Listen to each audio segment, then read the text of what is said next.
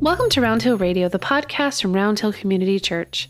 Through our conversations, we discover the holy and the ordinary, find moments of grace and peace, and redefine what we're talking about when we talk about faith. Welcome to Round Hill Radio. I'm Leslie. I'm Ed. Hey, Ed. Good morning. Good morning on this somewhat snowy morning. Getting a little tiny flecks of snow this morning. It is very wintry. It is. I'm feeling very wintry today. Starting. It begins. Yeah. That was the funny thing about when I moved to Connecticut from Ohio, when I was in college, after I went from college to graduate school, I was expecting Connecticut to have the same amount of snow as I had in Cleveland. Oh. Because I think, the Northeast, it's super, that like white Christmas. I think New in England my winters. mind, yeah. And I think we were more like the Vermont climate than I think you're right. That was my preconceived notion. Yes. I mean, I don't mind not having to shovel snow, but it's, I do like a little snow every now and again. So you're in good company there. A little now and again. Although I think we might be getting our wish this week. By the time this podcast comes out, we might get some more viewers because they're all stuck in their houses. Right. We're trying to help you out. Even more. We like to provide content for you guys. So today we are talking about my all-time favorite Christmas hymn. Oh, I didn't know that. My all-time favorite hymn, for multiple reasons we'll get into later. But today we are talking about O Come All Ye Faithful, Adeste Fideles, or as it was originally translated, Ye Faithful, Approach Ye. Yeah, I think you can see why that didn't make it as a title. It's tough to say. I would imagine it's even tougher to sing. There's probably a rule somewhere that says don't put the word ye in a title twice. Twice. You get one. Like a lot of. Oh my goodness. A lot of translators would have been like. So John Francis Wade is given sort of the majority of the credit for the text for O Come All Ye Faithful, but there's some sort of, it's iffy at best, maybe. I mean, that sort of seems like the widely accepted person who composed the text. Do you want to talk a little bit about that? Yeah, well, it's interesting to me that because, again, I didn't really know much of the background to this, that he starts out living in the United Kingdom. He's Roman Catholic, and he happens to be living at a time when it's not a good time to be a Roman Catholic in the United Kingdom. So he becomes exiled, in a sense, and winds up living in France, takes on this job as a copyist, a calligrapher. Apparently, he's an outstanding calligrapher and really widely renowned for the beauty of his script. But then he, I guess, also has this love for this kind of poetry and creates this beautiful text that we have. And so that's a little bit about him that I've come across. Yeah, it's really interesting. And it seems like there's some evidence to suggest that the original text came from King John IV of Portugal, who was known as this musician king. And that it's likely that he wrote, possibly the first Latin text of this. He's credited with the tune. Although I'm curious now, I didn't take a half second and look up what our own hymnal says. So I'm going to do that right now. Go ahead. Yeah, it is interesting. So it attributes the words, and then it has the translation by Frederick Oakley in 1841, who was another kind of, I guess you could say, a person who had a little bit of exile in his life as well, because he started out as an Anglican, but became a Roman Catholic. But those seem to be the two attributions there. Yeah, and they credit the music to John Francis Wade as well. Yeah. Our handy dandy hymn story book suggests that. Where was I going with that? Sorry. I was trying to move something and apparently can't move and talk at the same time. Suggests that so we have a bunch of copies of manuscripts that he wrote and that he signed his name to. So it's a lot of hymns, we know exactly who wrote them, exactly the origins of the tune. Obviously, sometimes they originally had different texts, like we've explored before last week with the spring hymn. So it's interesting to sort of have this mystery around such a popular hymn. Yeah, it's fun, I think. And the interesting thing that I'm picking up, Leslie, as a little bit of a thread for some of these, at least for the Christmas carols, is that initially someone writes the text, but then it almost goes out of use, or it's not very popular or something. Mm-hmm. And I think that's a little bit the case with "O Come All Ye Faithful," that here you have someone who creates it, but then it takes this other person, Frederick Oakley, coming along almost 100 years later. That's the interesting thing, brings something old to the surface.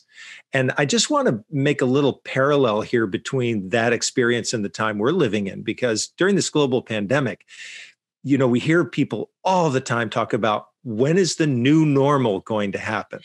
Or when are we going back to the old normal?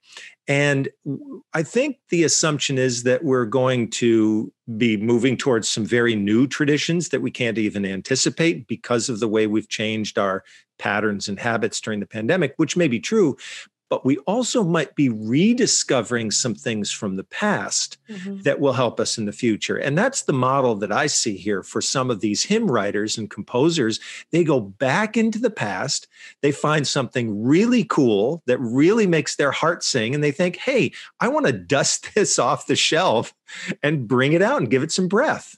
Absolutely. And finding that, it was originally in Latin for such a long time, and then Oakley's translation really bringing it to the people. This is so off topic, but I've thought of this every time we've talked about the idea of the new normal, that when the Spanish flu happened, 100 years ago, one of the biggest influences, at least in home design, was that it was the beginning of these subway tiles in kitchens and in bathrooms, because they are you can clean them really well. They're easy to sanitize. And that something as that an illness that was surrounding the world changed our homes in a permanent way. There used to be carpets in bathrooms and wood floors and painted wallpapered walls. And that we would never think of doing that now. Like, it's so obvious to us, but at some time that was normal, beautiful home design. And it changed how we literally live in our spaces, which, as we know, makes such an impact on our lives.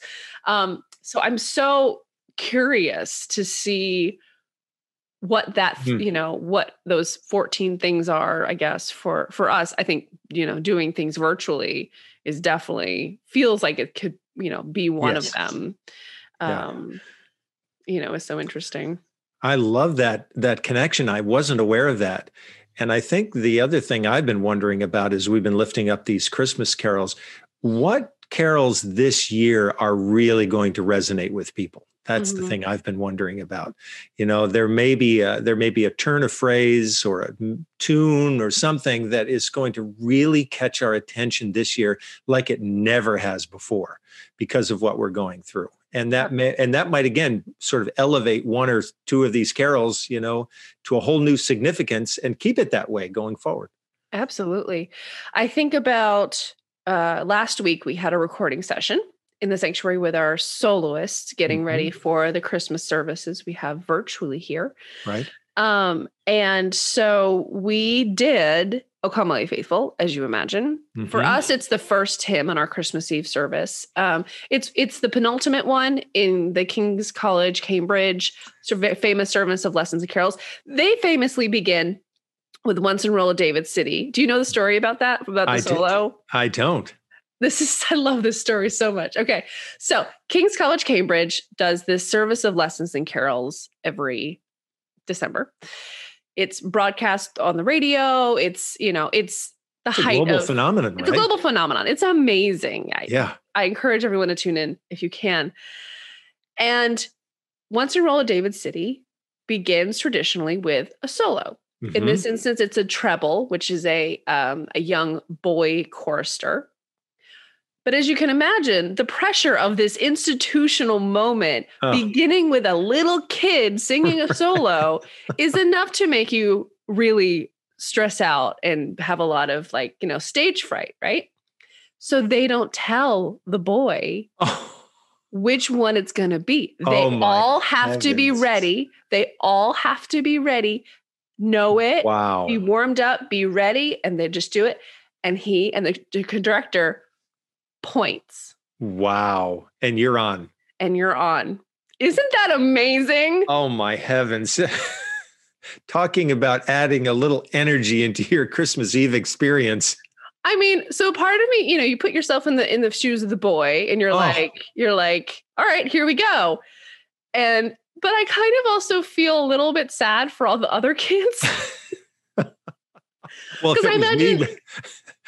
if it was me, I'd start getting nervous on Christmas Day of the prior year, and I would be nervous for 365 days. Well, I feel like there's some that might feel relieved, but I feel like there's going to be a couple kids that were like, "Yeah, I could have done it better." I wanted the ball. Just me. I wanted the ball. Give me the ball. Right. Like on those moments, you want the ball. Exactly. I get that reference now. Oh, hey. Yeah. Right. Good. So I love that story. So anyway, O Come Ye Faithful is later in the King's College, Cambridge Lessons and Carols. But for us, it's our opening hymn. Yep.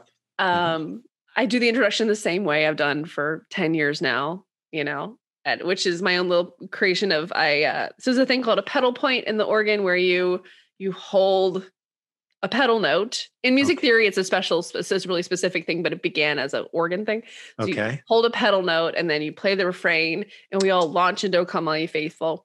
The really thing that makes it for me is the David Wilcox reharmonizations and descants.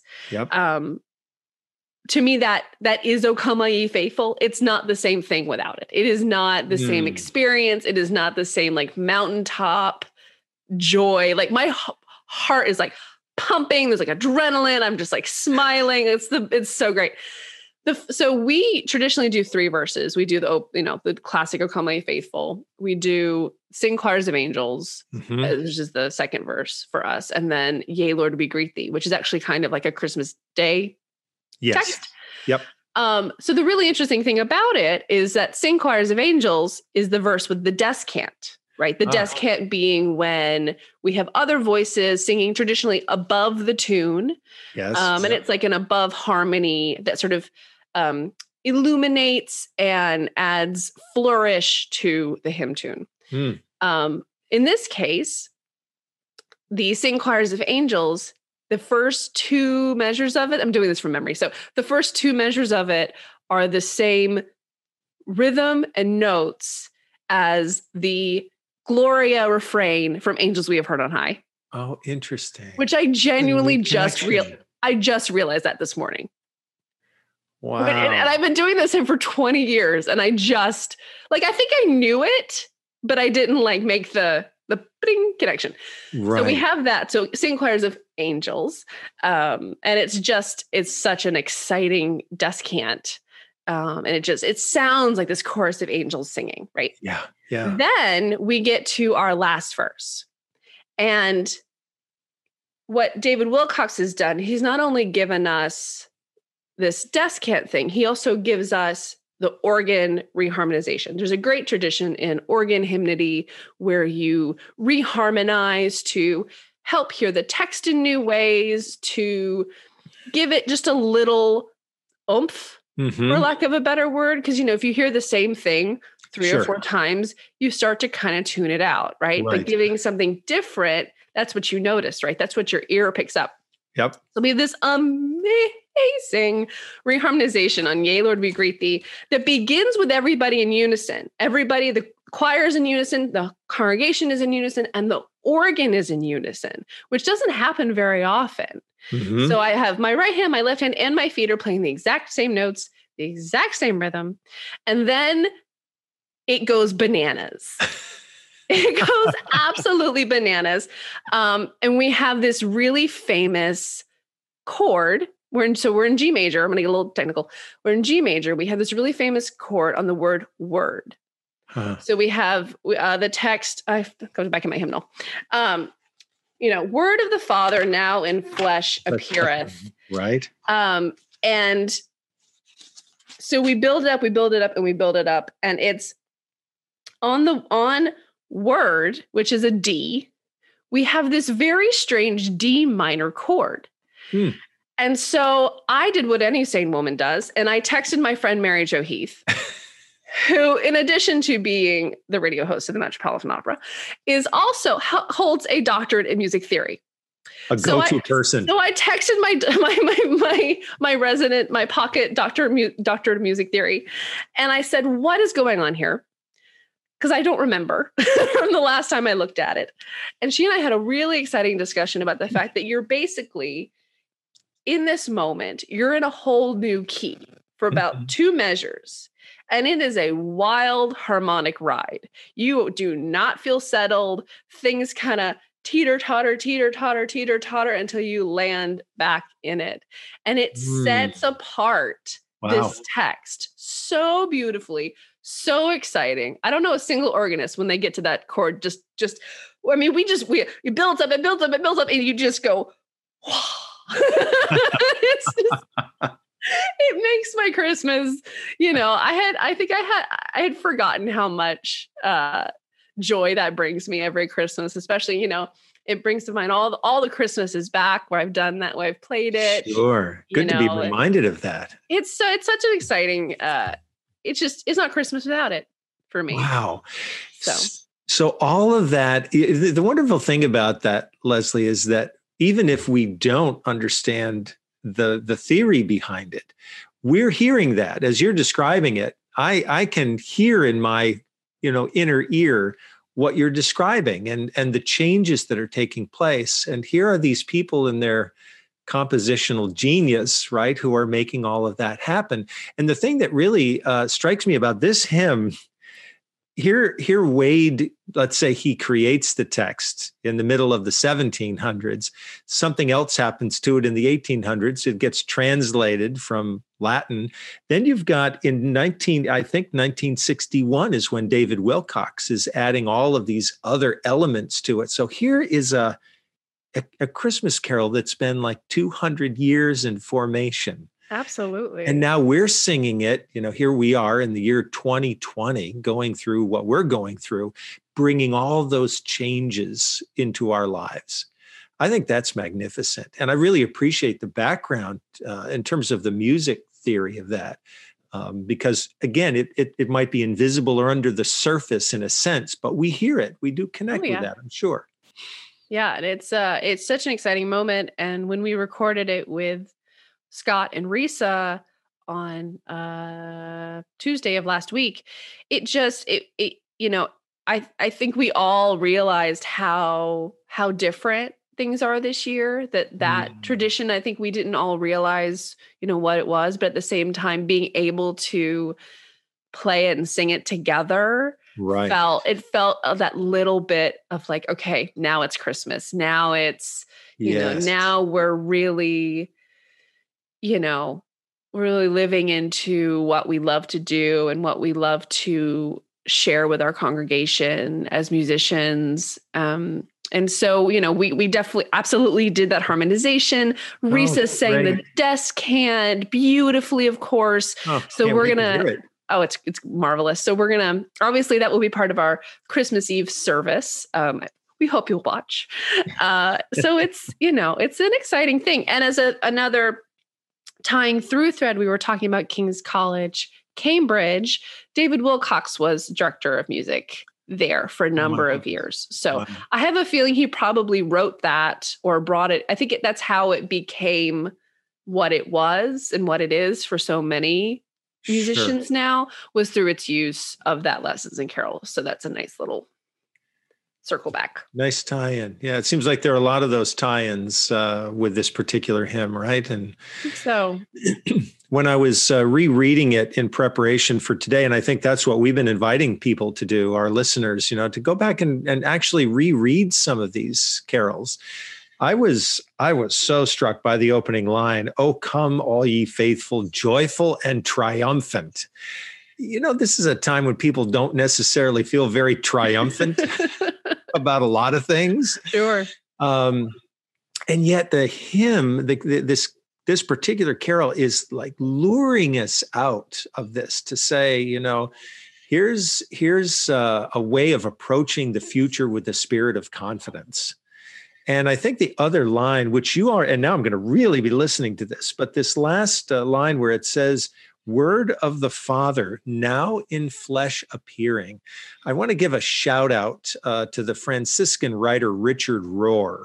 It's Rohr is his last name. He's a absolutely wonderful author. He's the director of the Center for Action and Contemplation in New Mexico. And he writes on a regular basis and has a blog and many books. But one of the things I came across recently, he said that so often in our spirituality over the years, we have pitted flesh against spirit. And he said, that's absolutely not the case. If you live with that kind of thinking, you're going to have a divided life. There's going to be an inner antagonism. And here's this line, word of the Father now in flesh appearing. So as Richard Rohr likes to say, it's the body that manifests the spirit. It's not that they're in tension with each other, but if the spirit's coming into the world, it's going to come through a body. And that's the great message of Christmas. It comes through this baby, and this baby grows up. So this word of the Father is a creative, loving, recreating word. And I think that's why he can say at the beginning, joyful and triumphant, because there's this spirit that's going to bring hope out of despair. And we're still starting to see that a little bit. I think certainly the appearance of the vaccine has made people feel differently, more hopeful about the future. But we can be feeling that anyway because of the life of this God who's moving through the flesh of humankind still to this day. Absolutely. And so interesting those are the two measures of text that Wilcox really, you can tell, put all of his gusto right, isn't into. It? Yeah, that's wonderful. That's so exciting and so interesting that's really been, that's the central point of the hymn. Right. Just like you were saying. It's interesting that Wilcox seemed to give so much emphasis to that verse, sing choirs of angels. Like he's going to give us a musical experience of having an angel right at our side, right? So that's such an organist thing, Sing choirs of angels, you may sing now. Well, bless your hearts for doing it. I just love that. I love knowing now that there's that way in which he chose that particular stanza to do that. And to me, it's the transcendent moment. Whenever you mention angels, that's bringing an otherness into the picture, right? That's something that can't be controlled. There's a beautiful little book called Everybody Has an Angel. And actually, St. Francis, or Francis, now the current Pope, has written extensively on his notion, his belief in the presence of angels in the world. You don't necessarily hear a lot about that, but it's a very, very old tradition, right? Going back into the Christmas story and before that, of course. But I just, now I'm really going to be tuning into the music because, I think that's what this is designed to do, is help us become aware of the transcendent and the invisible, the power of the unseen. Absolutely. And I would encourage, I think there's a total of 8 verses that are available to people. So we don't have probably time to cover them today, but I would encourage our listeners to go and check them out and do your own exploratory look at the other bits of that story. I think it's so interesting. Yeah. Yeah. Well, thank you so much for bringing this into our lives and our spirituality. Absolutely. And stay tuned for next week where we're going to play with O Little Town of Bethlehem. Oh, or looking Bethlehem, some people say. Some people say. And some people say. So I think, which is also such a really interesting, almost chromatic hymn tune, which I think will be really fun. So we'll enjoy diving into that story. And we look forward to seeing you again here next week. Thanks, everybody. We do indeed. Thank you so much, Leslie. Thanks, Ed. Thanks for listening. Round Hill Radio is brought to you by the friends and members of Round Hill Community Church. For more information, please visit roundhillcommunitychurch.org.